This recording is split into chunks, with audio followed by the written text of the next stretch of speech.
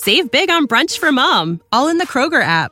Get 16-ounce packs of flavorful Angus 90% lean ground sirloin for $4.99 each with a digital coupon. Then buy 2, get 2 free on 12 packs of delicious Coca-Cola, Pepsi, or 7-Up, all with your card. Shop these deals at your local Kroger, less than 5 miles away. Or tap the screen now to download the Kroger app to save big today. Kroger, fresh for everyone. Prices and product availability subject to change. Restrictions apply. See site for details.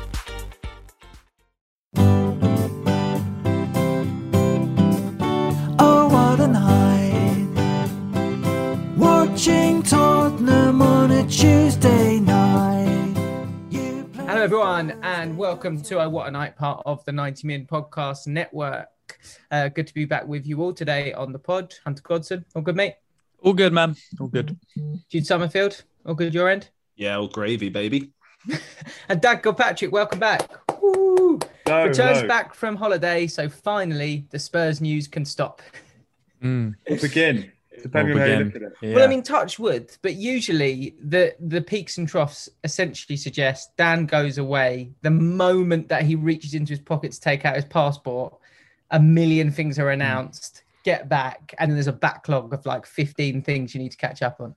Hold on. I thought Alistair Gold had cornered the stuff happens on my day off. If I can elbow my way into that. You've both got a strong. If you're both off, it's almost like Daniel Levy's spider senses are like going wild. He can't walk. He's like, I must announce something mental. Sign Lionel Messi. I mean, I've got to say, obviously, Spurs signed Gil and Golini when I was off, but otherwise, it felt like nothing had really happened. I was keeping an eye on it. It didn't feel like I was missing much. A big friendly win over Leyton Orient, a Lucas Moura masterclass, but that aside, I think I got away with it.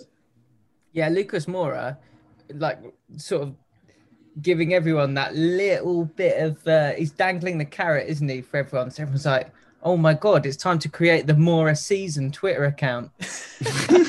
He's taken Lamella's Yes. great in pre-season. That is exactly what I was going to say, Dan. The tease. He'll do it for 6 years running, and you'll never see a full season of it. Lucas Lamella and Cameron Carter-Vickers in it together. Cameron Carter-Vickers, yeah, brilliant. I'm glad that he's managed to get his annual run out for Spurs in pre-season. Seems like a nice chat, wasn't there, about Celtic and sort of the Joe Hart thing happened, and then it went very quiet on Cameron Carter-Vickers. Probably watched some pre-season action.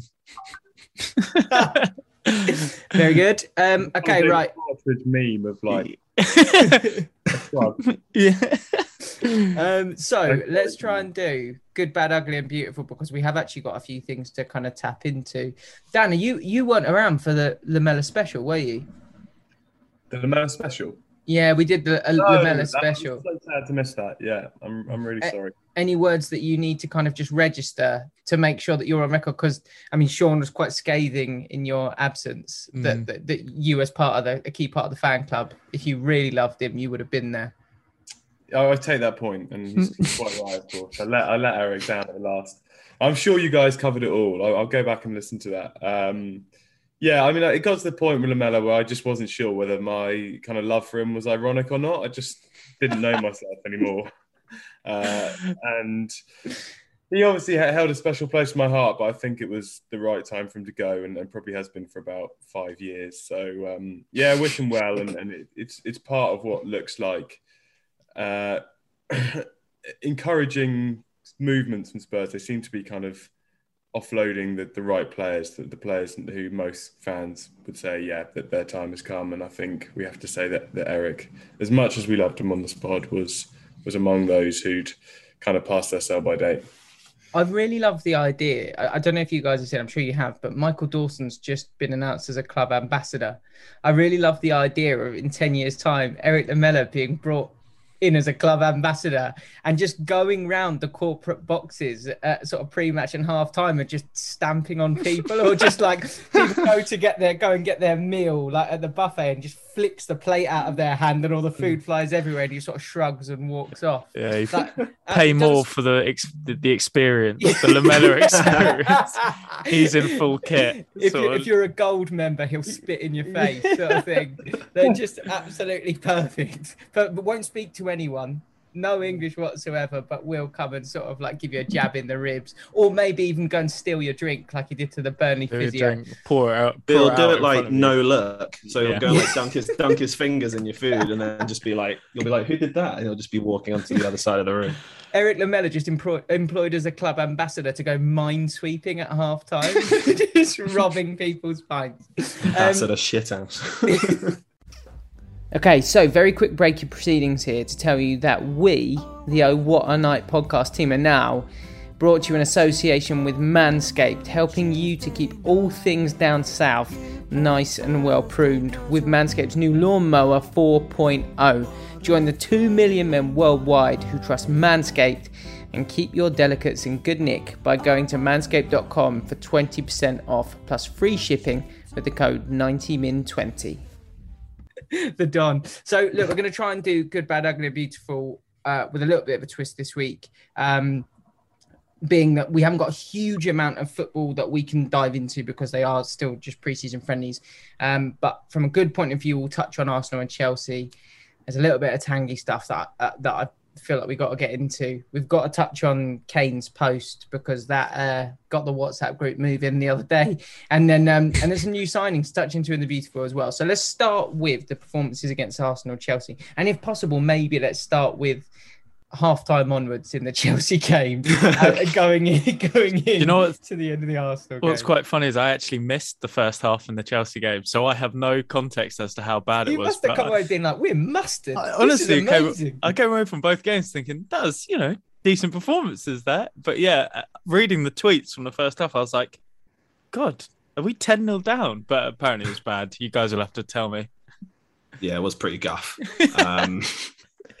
Like Ziyech was doing all sorts of madness, and Spurs just couldn't get anywhere near him, and like they couldn't put any phases together, and defense and midfield were about 100 yards apart. It was sort of like, this is a bit gross to watch. And then it got better, and then it all got better. So yeah, wow.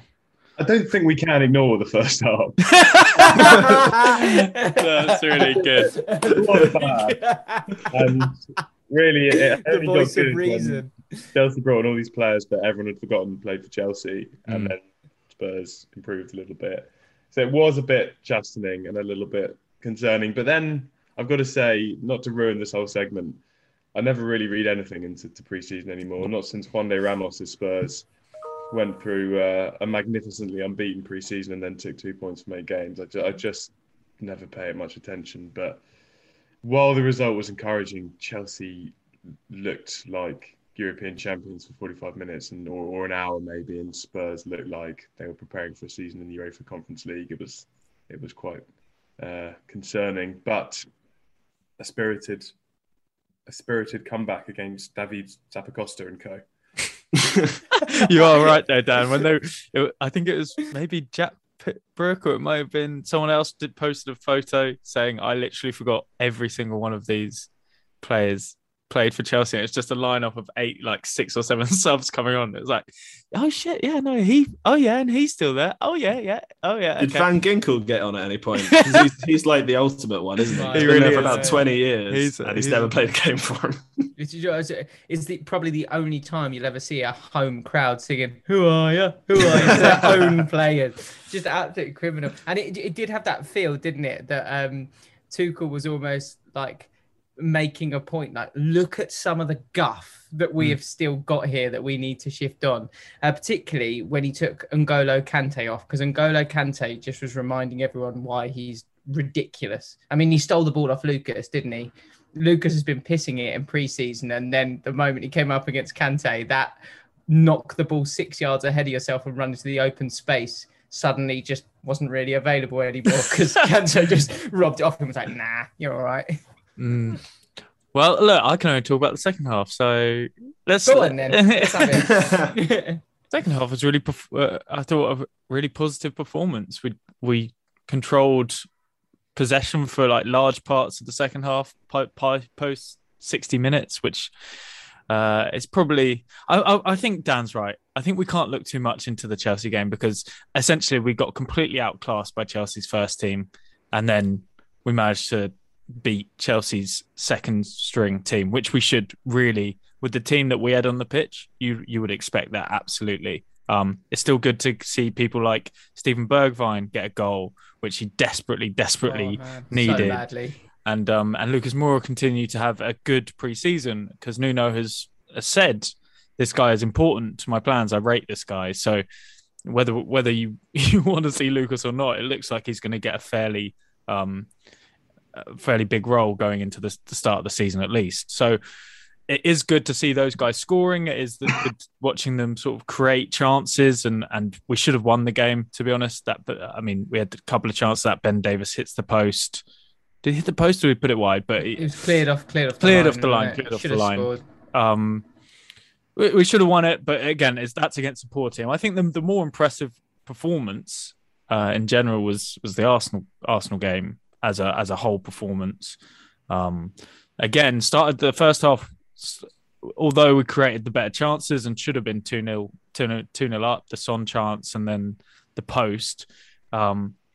Arsenal probably controlled the ball a little bit better, moved it a little bit sharper than we did. Lacazette had a couple of very good chances. And then it was the second half that we really... I don't remember them having a chance in the second half yesterday. And that might be just saying Arsenal look like a 10th place team in the Premier League, which maybe they are at the moment, but they looked really poor in the second half yesterday. Did anyone else sort of start to think off the back of this weekend, wow, the gap between the top four and everyone else, or perhaps you can include Leicester in there, but the gap between the top teams and the next mob is quite substantial? Or have I read too much into that? I think so. I thought that this summer, particularly with the transfer business that City and Chelsea look like they're going to do, or have already done. It does feel like that's kind of separating into two parts a little bit. And yeah, I think this week's just kind of underlined that. You know, Chelsea looked like a really slick side who are way ahead in their development than Spurs. And, you know, Spurs outplayed Arsenal, who, you know, as Hunter says, were a mid-table team last year. So, you know, you do wonder if that division is kind of fairly rapidly taking place in the Premier League. And yeah, I mean, I think sitting here now for the first time in a long time, you know, I'd be surprised if any of us were predicting a top four finish for Tottenham. You know, you're kind of looking at that top six now, aren't you? Yeah, I think I've said prior to this, I think it would be an achievement to come fifth this season for Spurs, just because of the changeover, the personnel in, personnel out, new manager, and then and then Leicester, who just seem to be getting stronger and stronger. They're making some very smart signings, albeit, you know, you never know how new signings are going to fit into the Premier League. Daka is a very good signing, and Samare in the middle is a very good signing, who Spurs were interested in at one point, I believe. So, yeah, I think although expectation is probably the lowest it's been in 6 or 7 years, that almost gives you a certain freedom going into the season, I think, as a fan.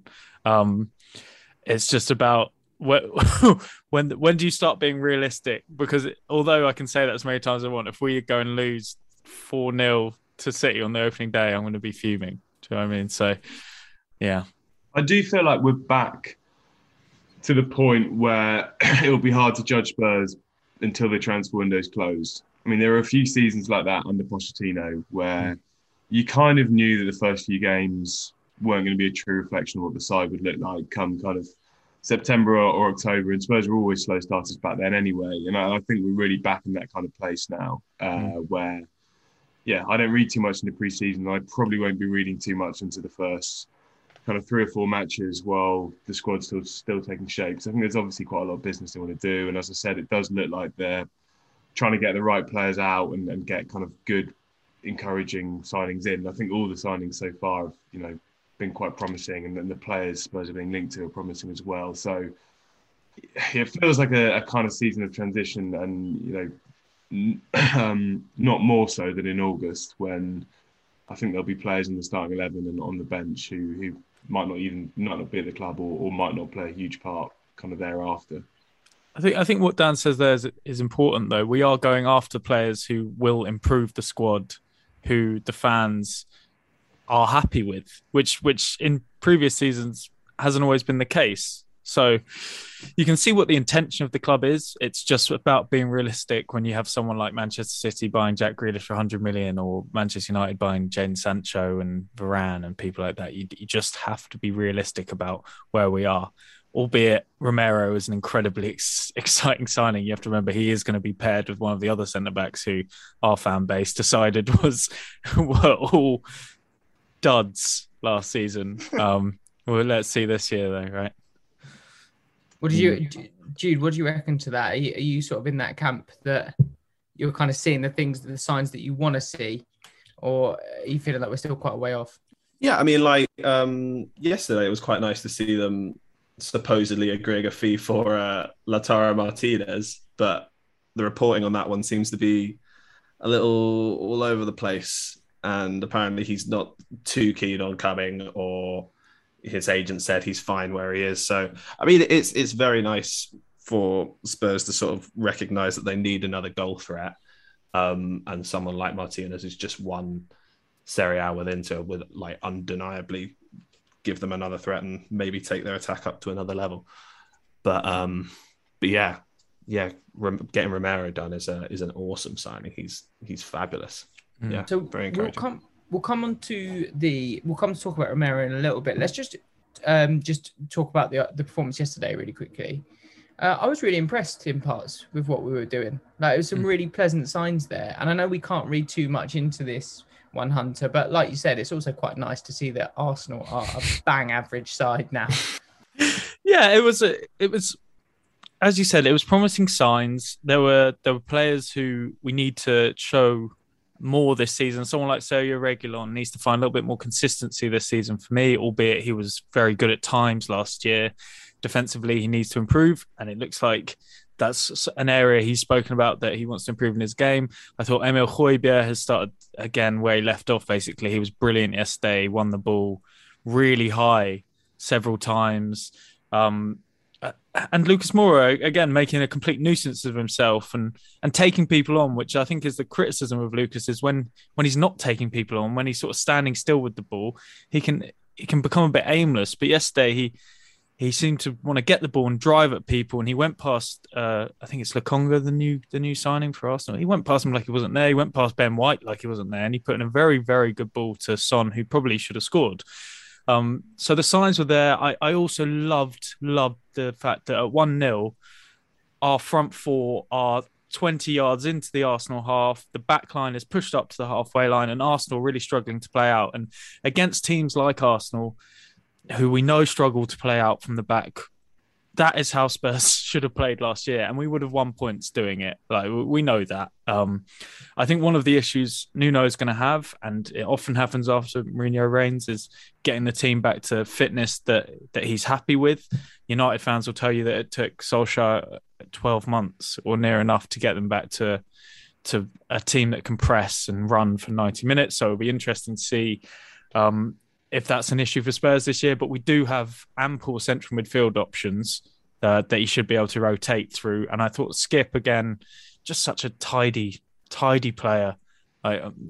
Gets muscled off the ball every now and then, gets caught in possession every now and then. That's going to happen. He's a young guy, but his decision-making is brilliant. He drives with the ball very well from midfield as well, which is a massive necessity in any midfield, but ours more than anything, because we don't really have that.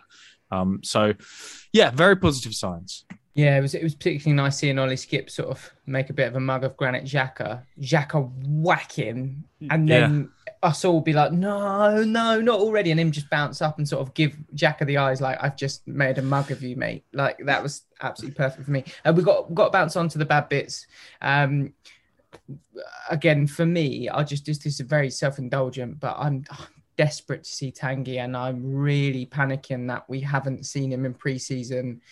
And I am a Tanguy apologist. I will basically find a reason why he can't be fully fit for every single game that he misses, or any training session that he misses, or like any preseason fixture that he misses.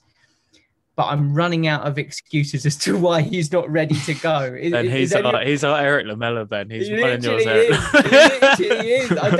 I don't. Does anyone have any good excuses that we can use for yesterday? Well, it's just the pregnancy, the birth of his child was the reason that he reported back late for preseason, right? He was off with his wife, which is absolutely, I think absolutely go and be with your partner and your child. That is absolutely fair enough. The worry is this is the third manager, and this is the third time we're sort of hearing that he's not ready at this moment. Fourth manager, Ben is saying, because I forgot about Ryan Mason as well. Which at some point we as fans maybe have to go, hang on, what's happening here? Then they can't all be wrong, can they? And it is pretty gross. Yeah. Go on, Jude. But the only positive I can really take from it is that it's meant we've seen Højbjerg and Skip together in these preseason games, and then Lo Celso got a pretty good run out as well. I thought he was banging yesterday because just whenever he picked up the ball, he's always looking to drive forward, looking for options out wide. He just really gave a nice little impetus in that second half when Spurs started to dominate the game and sort of shut Arsenal out of it a little more. So if Ndombele is not going to play, if we can get that version of Lo Celso playing every week, then that's a big win for Spurs. Lovely bit of play from Tanganga as well, wasn't it? Yeah, he was awesome yesterday. Tanganga was an absolute monster on the right. And they apparently there's noises that he might go out on loan, but if he's performing like that, he needs to stay in and around the score because he's so versatile as well. He can 100%. Play anywhere across that back four, so he needs to stick around. Yeah.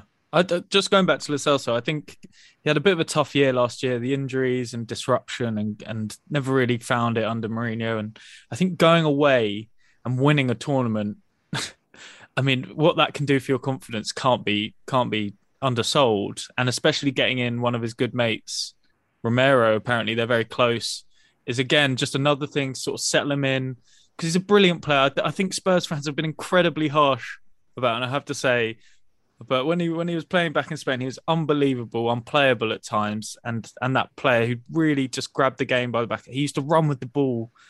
He was just.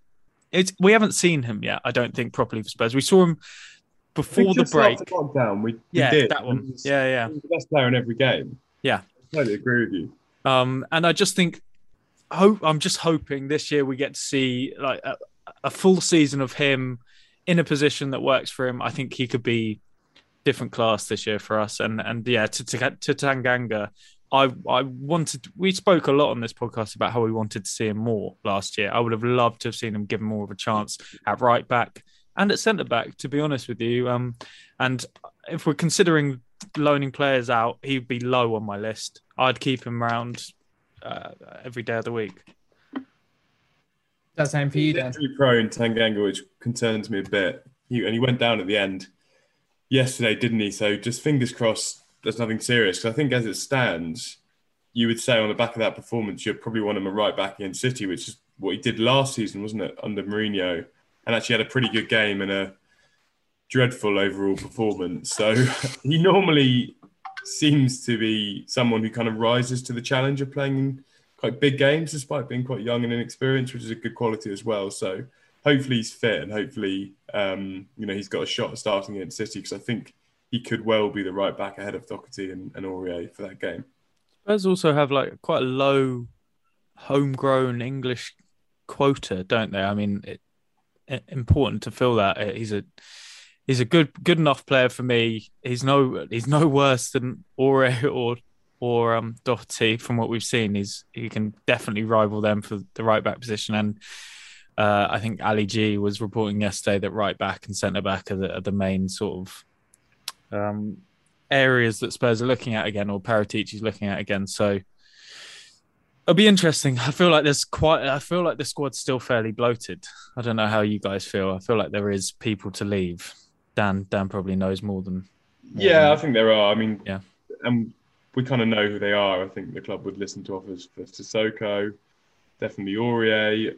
I think there's players like Lucas was certainly one of them, but he might have actually changed some minds during pre-season. But I think Lucas at the start of the summer was certainly someone who the club would have sold but weren't desperate to sell. And I think the same might be true of Winks possibly. So, yeah, we know who they are. And I think that's why I say it's difficult to really judge this squad until the end of August, because I think there will be a kind of late flurry of business. And I think there probably is an acceptance that this will be a bit of a season of transition. I don't think the players that have been signed are going to be expected, even Romero, to kind of hit the ground running. It's certainly not Ryan Hill. We've got to get onto the elephant in the room, and it's sizable.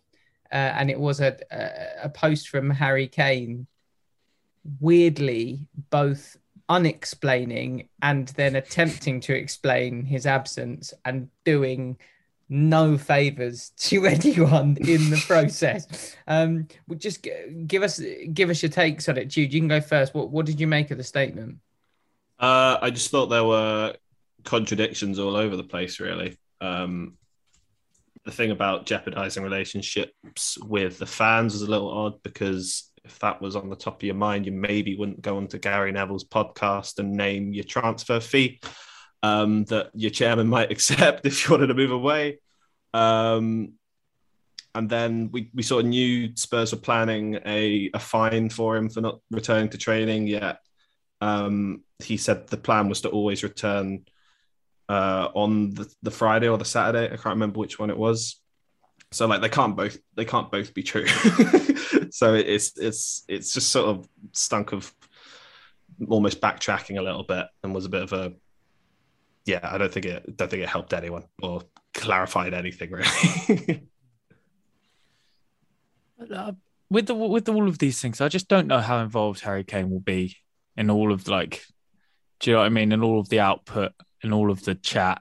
It just feels like representatives make decisions and then put out things like this that they think are right. And I think it appeased half of the fan base, and then the other half just became more and more annoyed at it, basically. But I think one thing that we can really nitpick here is him saying that the plan was always to go back to training at the end of the week, which just clearly wasn't true, as Spurs weren't aware of it and said that publicly. So I think that bit annoyed people, and rightly so. And I think that's fair to sort of question it. The statement itself, albeit probably meant in the best interest, looks like it was down to who's going to blink first, Charlie Kane or Daniel Levy. And it looks like it's that team that have blinked first in this instance, because Daniel Levy and co, and even Pep Guardiola are just saying it's no movement, it's not happening. So there you go, that's where we're at. What about for you, Dan? How did you read it? Well, my initial reading was I wonder if he knows he's not going to get his move, and that's why he put the statement out. But from what I hear from colleagues this morning, actually, we've done a piece saying Man City are still convinced they can sign him and are still going to try, and they were always expecting quite a kind of messy and protracted saga that would drag on beyond the end of the season. So, perhaps not, but certainly my reading at the time was, I wonder if Kane now knows he needs to get Spurs fans back on side because he won't be playing for Man City. But yeah, to echo what the others said, I don't think it's really cut with Spurs fans, has it? And I think the majority I've seen on social media and spoken to, weren't particularly appeased by it. It feels like Kane and his team have made a real mess of this. And actually, I don't think the start of the transfer saga they did. I thought it was played kind of fairly well. I thought the interview to Gary Neville was actually kind of quite well pitched, for example. It left the door ajar. It was, reasonably respectful. But everything since has just been a disaster from their point of view, I think. And, this is just my opinion, but I suspect Spurs boardroom, who very much weren't commenting when Kane released that statement, I expect they were kind of suddenly finding it quite funny, because they didn't really have to do anything, and Kane was just kind of making a public mess of his exit strategy. But nothing has really changed, I guess. He's pissed off some fans, he's pissed off the club. He's back a week late. He still wants to go to City. I still, would be pretty surprised if he played for Spurs before the transfer window closes. So I think we've got a good few weeks of this to come yet. I'm so bored of it as well.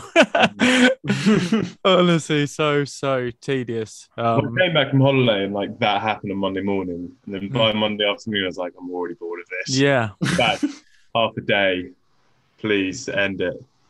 So one of the things that stood out for me was that I think it was Matheus Pereira, was it, who came out with a really respectful, open kind of statement to West Brom before Harry Kane did his. And Harry Kane's kind of the noise around Kane had gone on for, by the time that they published something, I think it had gone on for maybe 5 or 6 days at this point, because there was all the speculation about whether he returned to training. There was then him not returning to training, and then questions about whether he was going to return. And then suddenly the next thing you know, he's in Florida, I believe. And there was no real clarity there whatsoever. So regardless of what statement you put out after that, I think it's probably fair that fans will turn around and say, hang on, what the hell's going on? What's going on here? Because they're not being communicated with. And it seems like from at least from Nuno's point of view, that he's being massively left in the lurch here, because he's being asked at every turn, when are you going to speak to Harry Kane? When are you going to speak to Harry Kane? And he can't actually give an answer to that if he doesn't know when the player is going to arrive back. And that, just from the quotes that we've seen in the press conference, that would seem to be the case. I don't know whether I've given an accurate depiction there of how he sort of got that across. Yeah, I mean, that was certainly the case on Wednesday after the Chelsea game. I mean, obviously Kane's back now. He came back on Saturday and is isolating at Spurs. But Nuno still hadn't spoken to him yesterday, so he said last night that he was going to speak to Kane kind of from 2 meters or whatever. Socially distanced chat was the headline. Socially distanced chat with Kane. Yeah. Today, they're standing on other sides of the fence or something. It might be slightly odd, or maybe they'll just do it over Zoom. I think. That was obviously one of the kind of weird quirks of the situation, that a new manager had come in and he had made it his policy not to kind of badger the Euros players while they're on holiday. He wanted to give them a complete break and then speak to them when they came back, and then Kane didn't show. So, Nuno is in a slightly strange position of not having spoken to him yet, but, that we're recording this kind of Monday afternoon. So I suspect, it's happening now or is soon to happen. I've this is slightly off piece, but I've been really impressed with Nuno's handling of this situation, and just generally his press conferences are such a breath of fresh air in comparison to what we were getting. How do you mean? I don't know, man.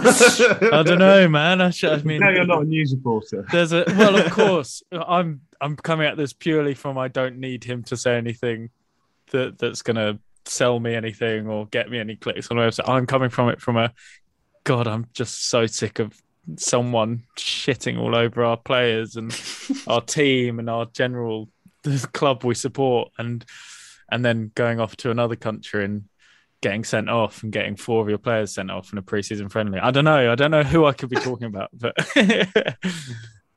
think you're right that Nuno at least kind of seems happy and polite and friendly. I don't think he's the most explosive speaker like Mourinho was, but I think certainly when it comes to the Kane saga, the club is going to quite like that, and it's completely understandable that fans quite like that. Spurs' position is that they're keeping it in-house and not going to play it out in public. And Nuno's a good man for that, because he doesn't love the sound of his own voice at all. He's very happy to say relatively little. I just want to get back to talking about things on the pitch, and I don't want there to be any dramas. And maybe that's just for this season, and it doesn't go so well, and then we're all back into to next season as it may happen. But yeah, just for now, I'm just quietly relieved that this is just okay. This is just teetering along. I think also there's a little bit of an issue. Well, there definitely was when Mourinho was there, but as a fan, I think sometimes ignorance is bliss. I think sometimes you don't need to hear that, oh, he hates this guy who's done like something marginal wrong. And Mourinho often used to give that in presses. He would come out and sort of quite actively pursue someone and say like, yeah, I'm going to go after this guy and he's going to know about it. Like he's going to know that he's annoyed me. And sometimes that then leads to not only then the fallout from a media point of view, but it also leads to everyone from a fan point of view then starting to question whether the player's got poor motives or whether the player doesn't train well enough. And then the player's got no right to reply because they're not getting on the pitch. And then we're not seeing what goes on in training. To finish on a more positive note, transfer-wise, Romero coming in, he was at the stadium the other day, which is really, really lovely. So he sort of came in and got to soak it up a little bit. And I mean, obviously great news that we won that game and he gets a good first experience. But we desperately needed a centre-back hunter. That was one of our big ones that we picked out. I mean, you and I also picked out a right-back, but centre-back was very much up there, wasn't it? Yeah, absolutely. I think at the end of last season, we all said that, albeit Mourinho said there's nothing more he could do, that it still needed to be addressed outside of whether Mourinho thought all these players were done or not. Their centre-back specifically, Toby aging and Dyer and Sanchez having really off seasons and Rodon still coming through, it does mean that we actually have quite a lot of centre-backs now, especially if we're looking to bring in the Japanese guy as well. I've forgotten what his name is. Tomiyasu, and then a potential right-back as well. We have quite a bloated defence. We need to actually start looking to offload some of these guys, I'd assume. So, but brilliant signing. Serie A Defender of the Year last year. You can't ask for more than that when you've got, people in that league. You've got the big boys of the Italian team who were... Everyone was singing their praises all summer. So, yeah, great signing.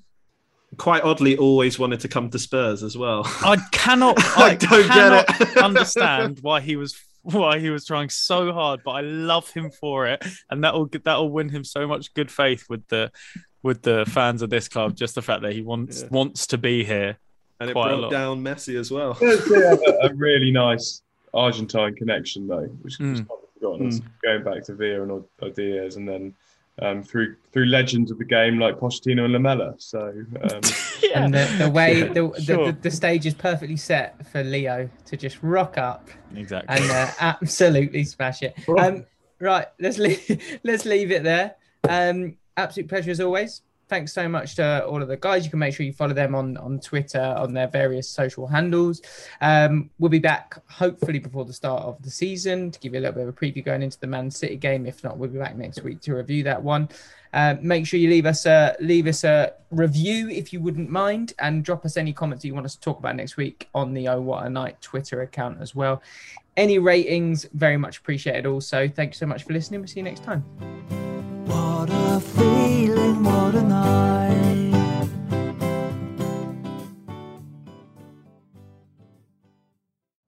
You know how to book flights and hotels. All you're missing is a tool to plan the travel experiences you'll have once you arrive.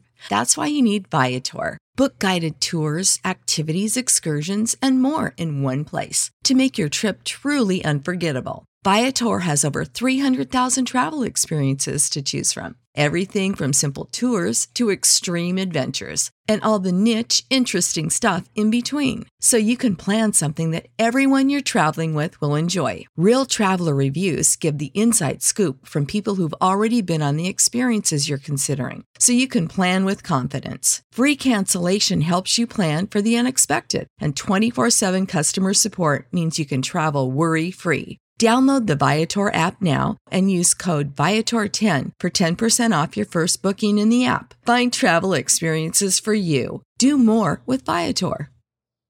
Save big on brunch for mom, all in the Kroger app.